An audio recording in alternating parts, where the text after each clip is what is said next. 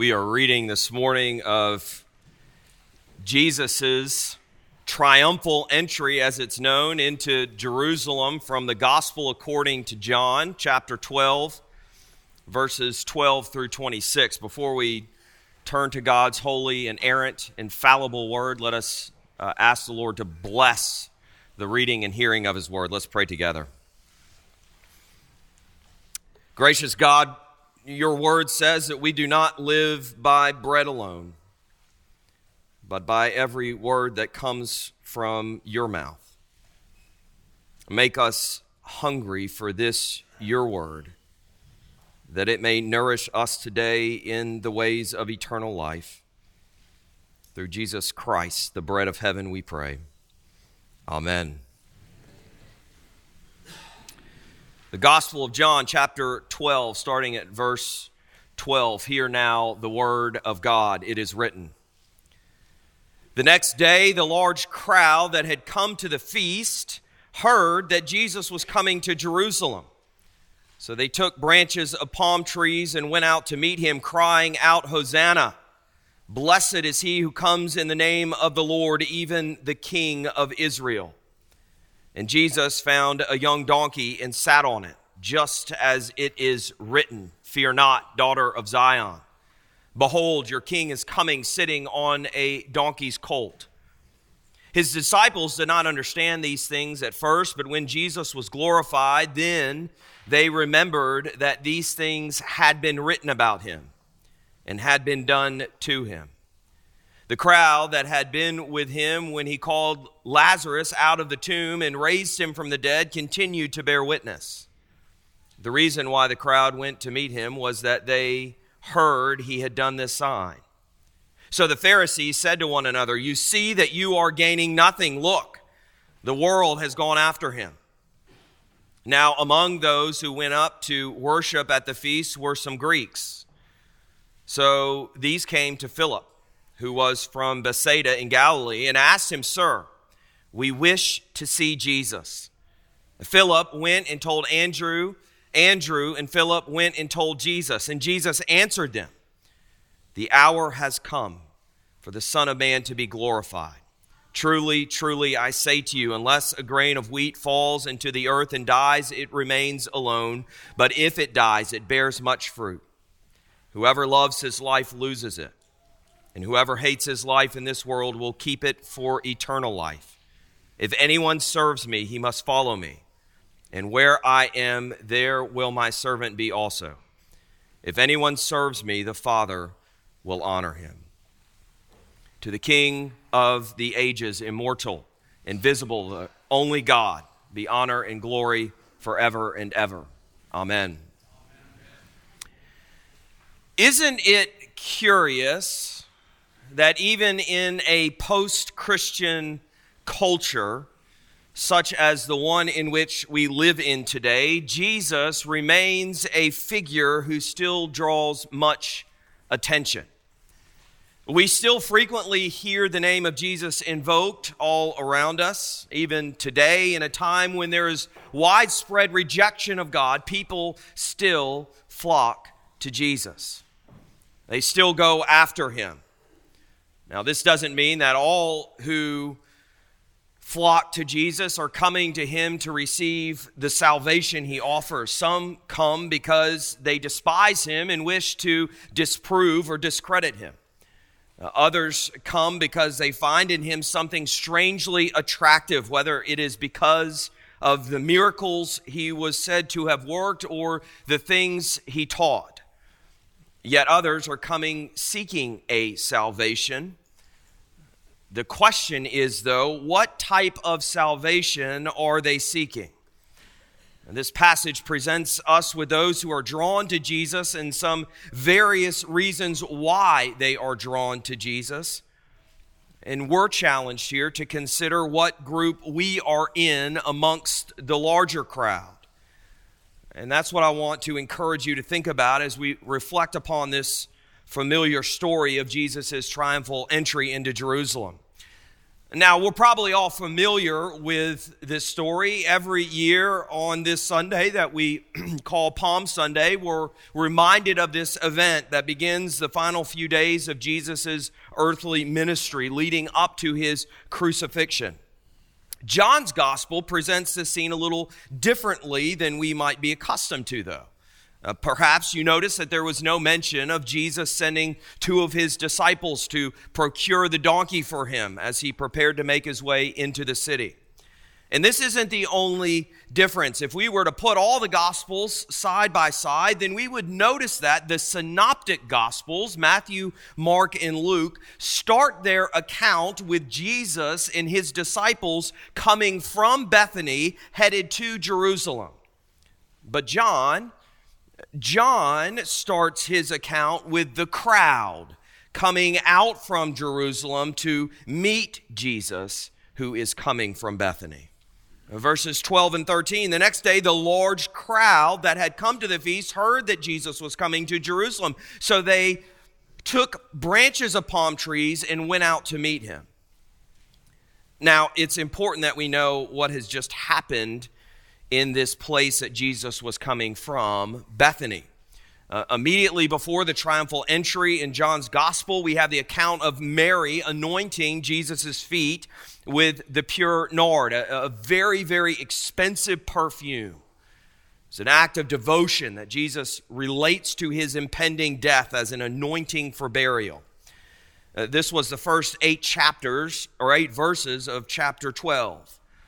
But we're reminded, if we look back in the very first verse of this chapter, that Jesus had been in Bethany in the previous chapter. Chapter 12 begins like this: 6 days before the Passover, Jesus therefore came to Bethany, where Lazarus was, whom Jesus had raised from the dead. Jesus had come to Bethany upon receiving word that his dear friend Lazarus, the brother of Mary and Martha, had died. And we remember that Jesus went and declared himself there to be the resurrection and the life. And there he had raised Lazarus from the dead. So as Jesus now comes to Jerusalem, we are told that a large crowd has come out to meet him. And this large crowd was made up of several groups of people who are all there for different reasons. And we see this more clearly in John's gospel than the others. Traveling with Jesus, of course, were his disciples. And perhaps also with them was a crowd of others who had been following Jesus since Jericho, where he had healed 2 blind men, as attested to in Matthew's gospel. They make up part of the large crowd that was surrounding Jesus as he comes into Jerusalem. But what about those who were coming up from Jerusalem? Well, a significant portion of this group were there because they were curious about Jesus, because they had heard about Lazarus being raised from the dead. This is what the text points to. They wanted to come and gawk at Lazarus and this one who had raised him from the dead. John tells us this in verse 9. But there was another group as well, a group who had more malicious intentions. This group was also mentioned in these preceding verses, 9 through 11. They were those religious leaders who were looking for Jesus to put him to death.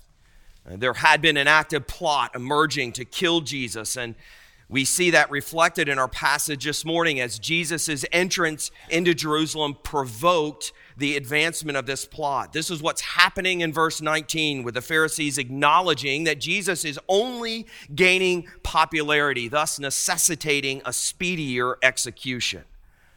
And we're told in the preceding verses that this group was also plotting to kill Lazarus along with Jesus, since the resurrection of Lazarus was drawing people to Jesus.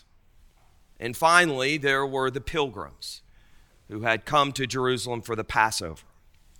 A Passover was a feast that caused the population of Jerusalem to swell enormously. The normal population of Jerusalem was, in that time, between 40 and 60,000. There are estimates, though, that the number of people in Jerusalem grew during the Passover anywhere from a couple 100,000 people to a couple million.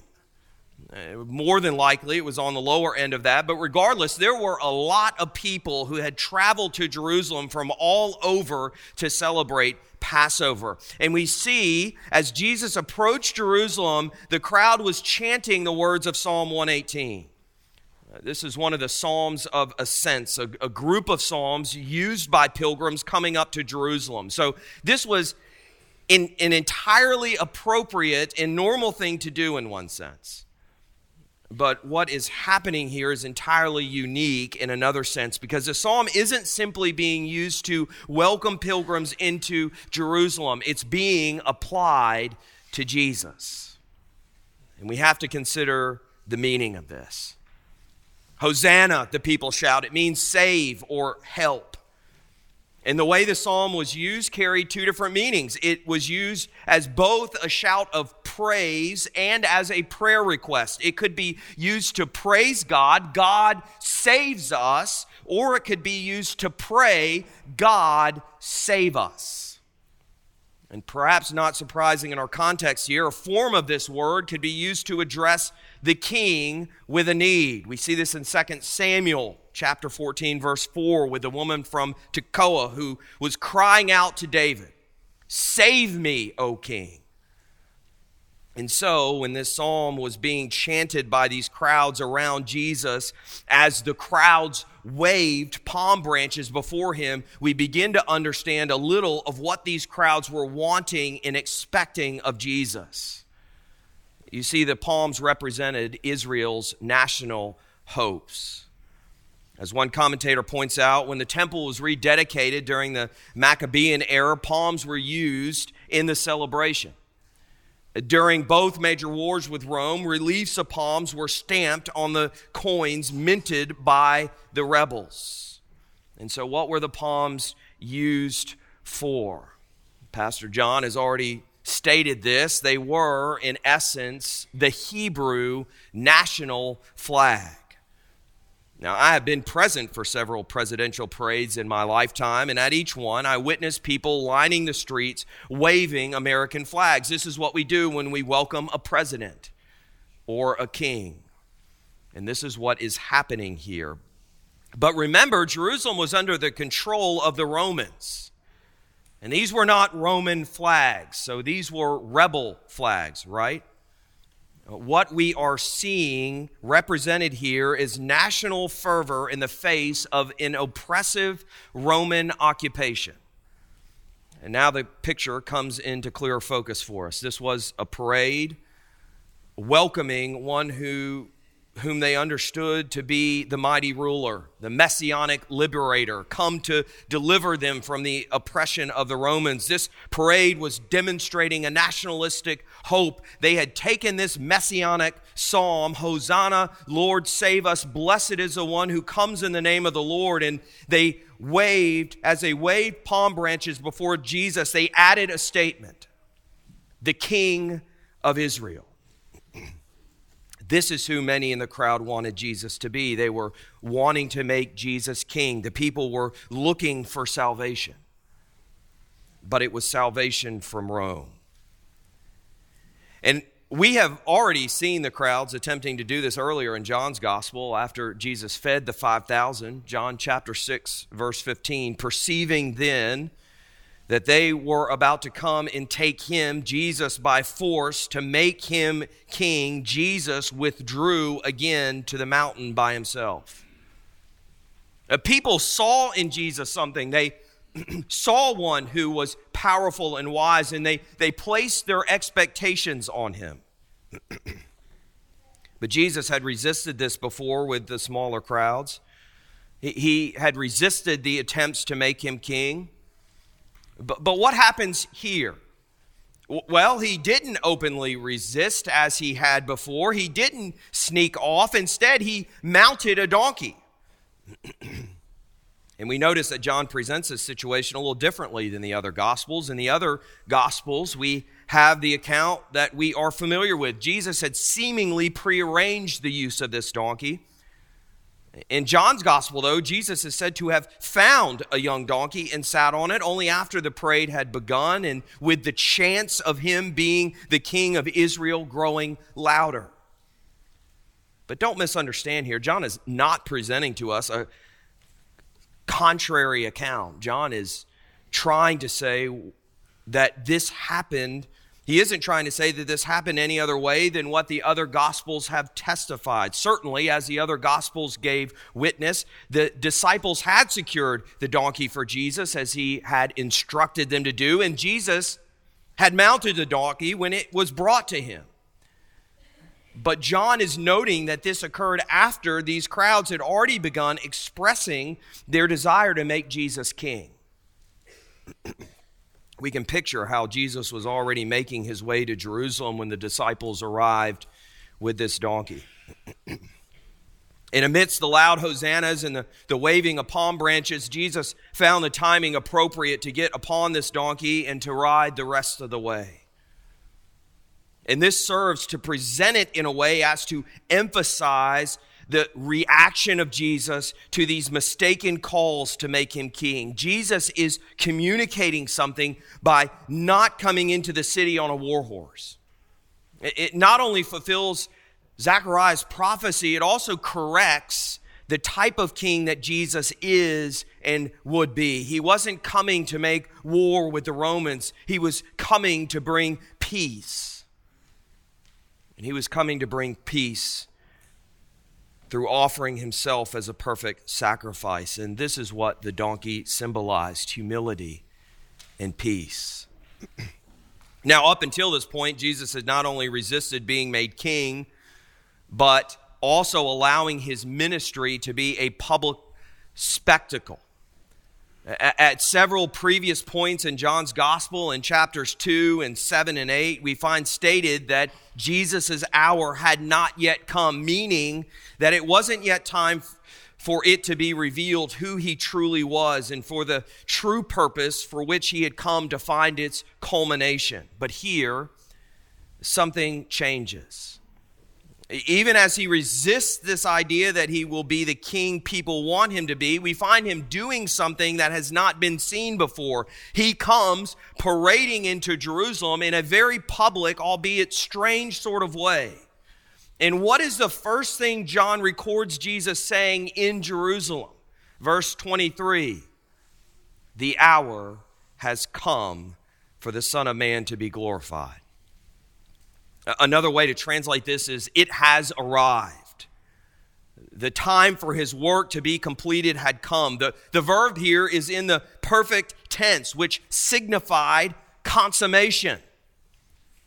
And perhaps we should pay attention to the fact that it mirrors the final words that Jesus records, Jesus saying from the cross, "It is finished."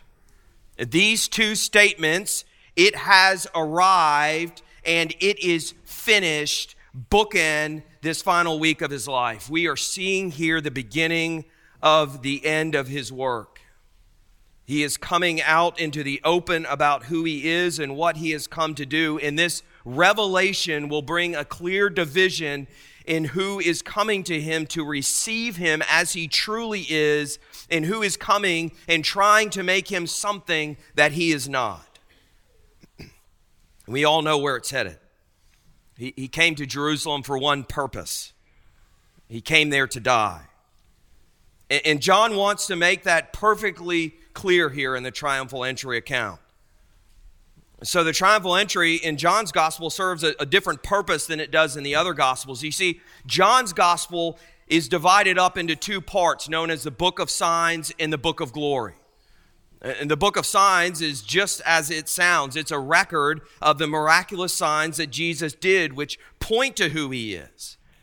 And these signs had caused Jesus to have quite a following like he has here.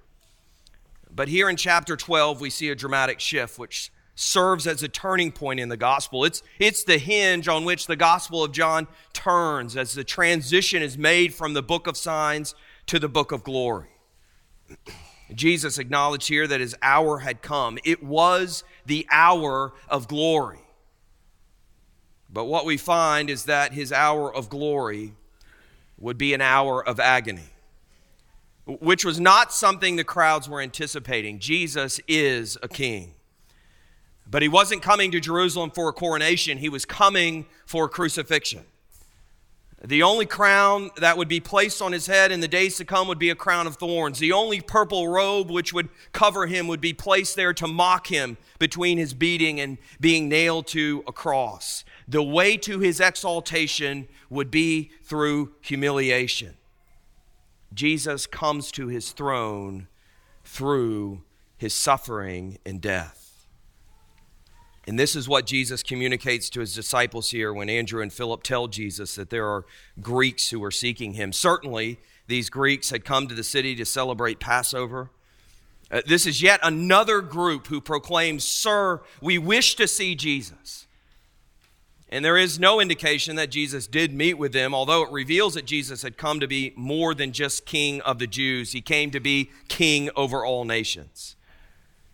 But here's how Jesus responds to Andrew and Philip, verses 24 through 26. "Truly, truly, I say to you, unless a grain of wheat falls into the earth and dies, it remains alone. But if it dies, it bears much fruit.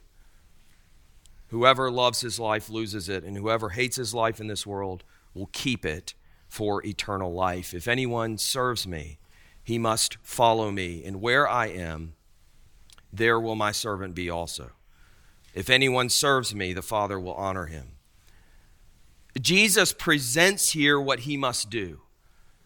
And it wasn't something that even the disciples understood until it had happened. Even they did not understand how the path of exaltation for Jesus would be through humiliation, through death.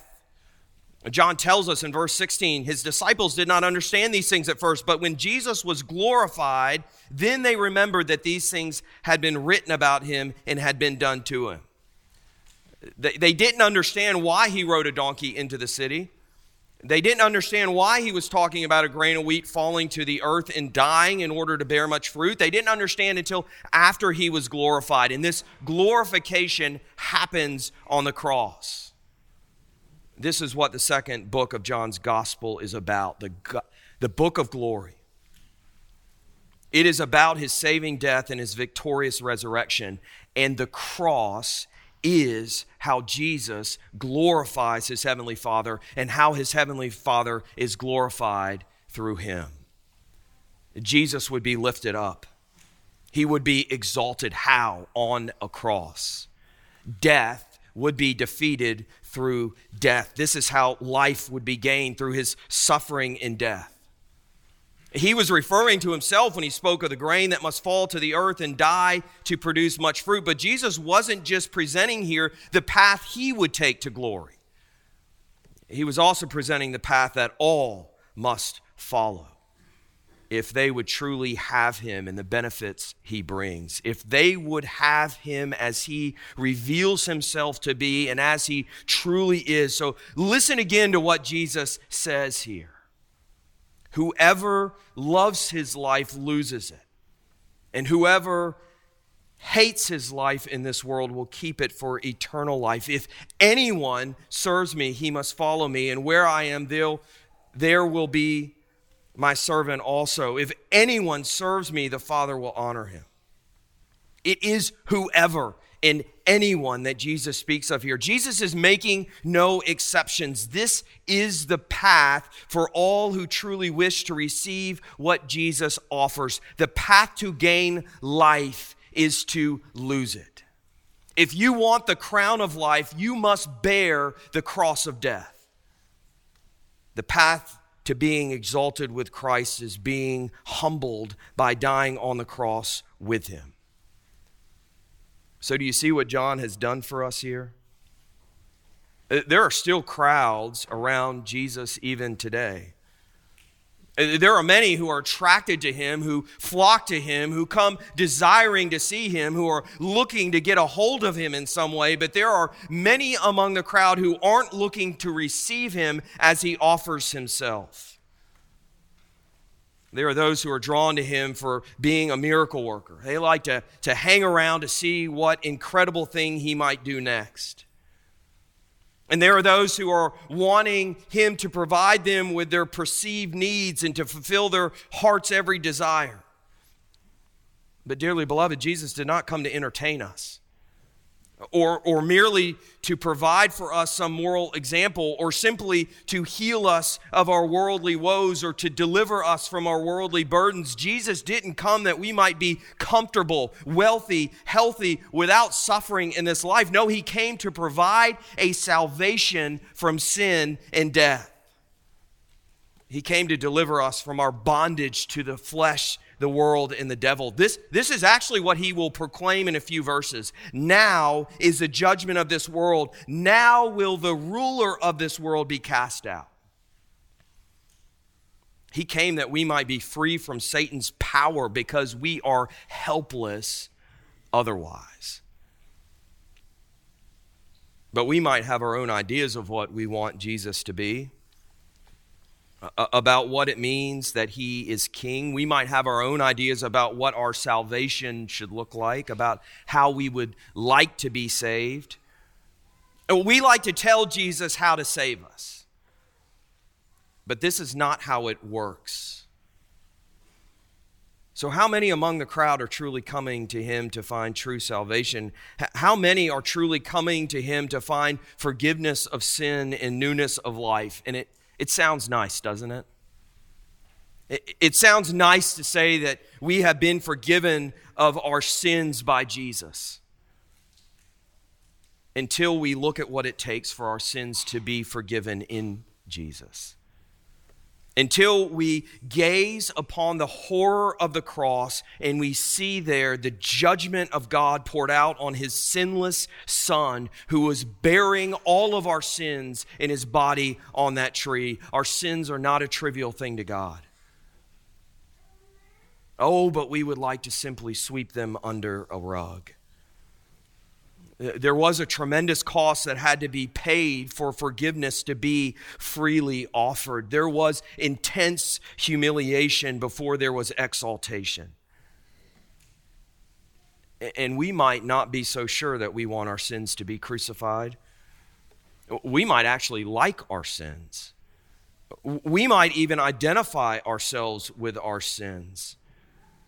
We might not actually be so willing to give those sins to Jesus in order that they might be put to death. So even as we might come to Jesus and cry out, "Lord, please save us," we don't particularly like how God goes about saving us. We don't like it because it demonstrates God's judgment on our sins. It shows to us the sinfulness of our sin, and it shows to us God's just and necessary response to our sin. And it requires us to humbly submit ourselves to God. This means we must die to ourselves. We must allow our sins to be put to death, and we must cast ourselves upon God's mercy. We must follow Jesus to the cross, and there we must die with him. Jesus isn't looking for fans. He is looking for followers. And if we would follow Christ, we must deny all self-sufficiency and look to the sufficiency of Jesus Christ, the one who stands in our place, the only one who can stand in our place and bear the penalty of our sins. He alone is our atoning sacrifice. And we must lay before him all of our pride, all of our self-seeking glory, and we must find our glory in the cross of Christ alone. But if all who come to Jesus are honest, that isn't necessarily what they were wanting. We want God to fix the mess of our lives. We want God to fix the mess of this world. We want him to remove the pain and suffering. But we want him to do it in a way that allows us to live comfortably in our sin.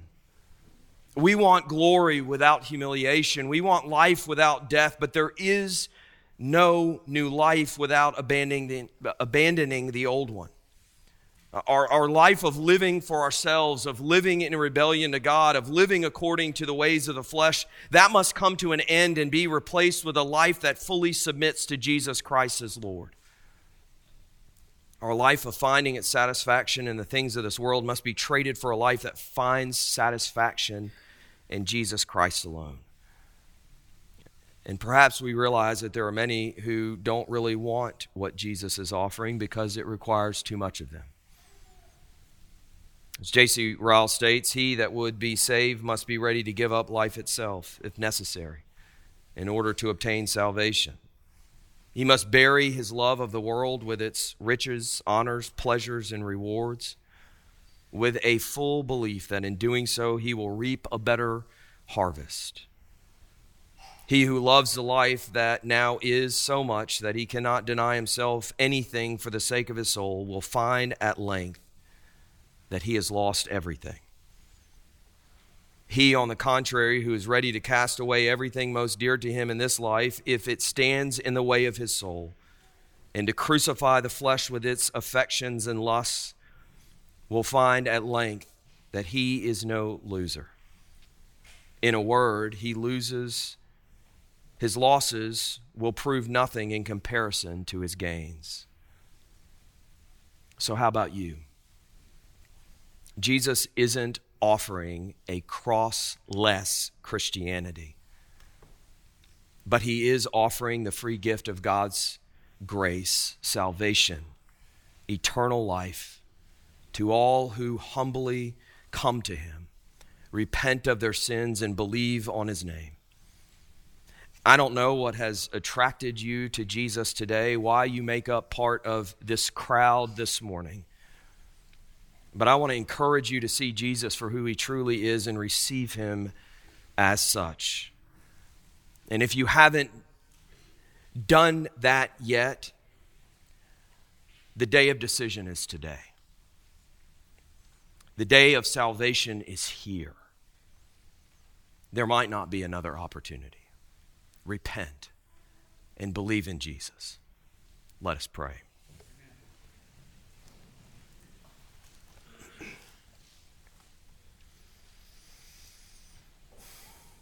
Heavenly Father, we thank you for your word, which gives witness to who you are in your Son, Jesus Christ. And we see this morning, and we will see in the days ahead, that his exaltation to king, to ruler over all things, comes by way of his humble submission to death, even death on a cross. Lord, he did this for the joy that was set before him. Heavenly Father, help us to follow Christ to the cross and there to present before Christ the only thing we have to offer, our sin. Lord, that it might be crucified there, that we might receive new life there. And Lord, help us to follow Christ all the days of our life. Help us to repent continually and to believe in Christ, looking to him as the only true atonement. For we pray this in the mighty name of Jesus. Amen. In response to the gospel of Jesus Christ, let us now stand and proclaim what we believe using the Philippian Creed. Christian, in whom do you believe? We believe in Christ Jesus, who though he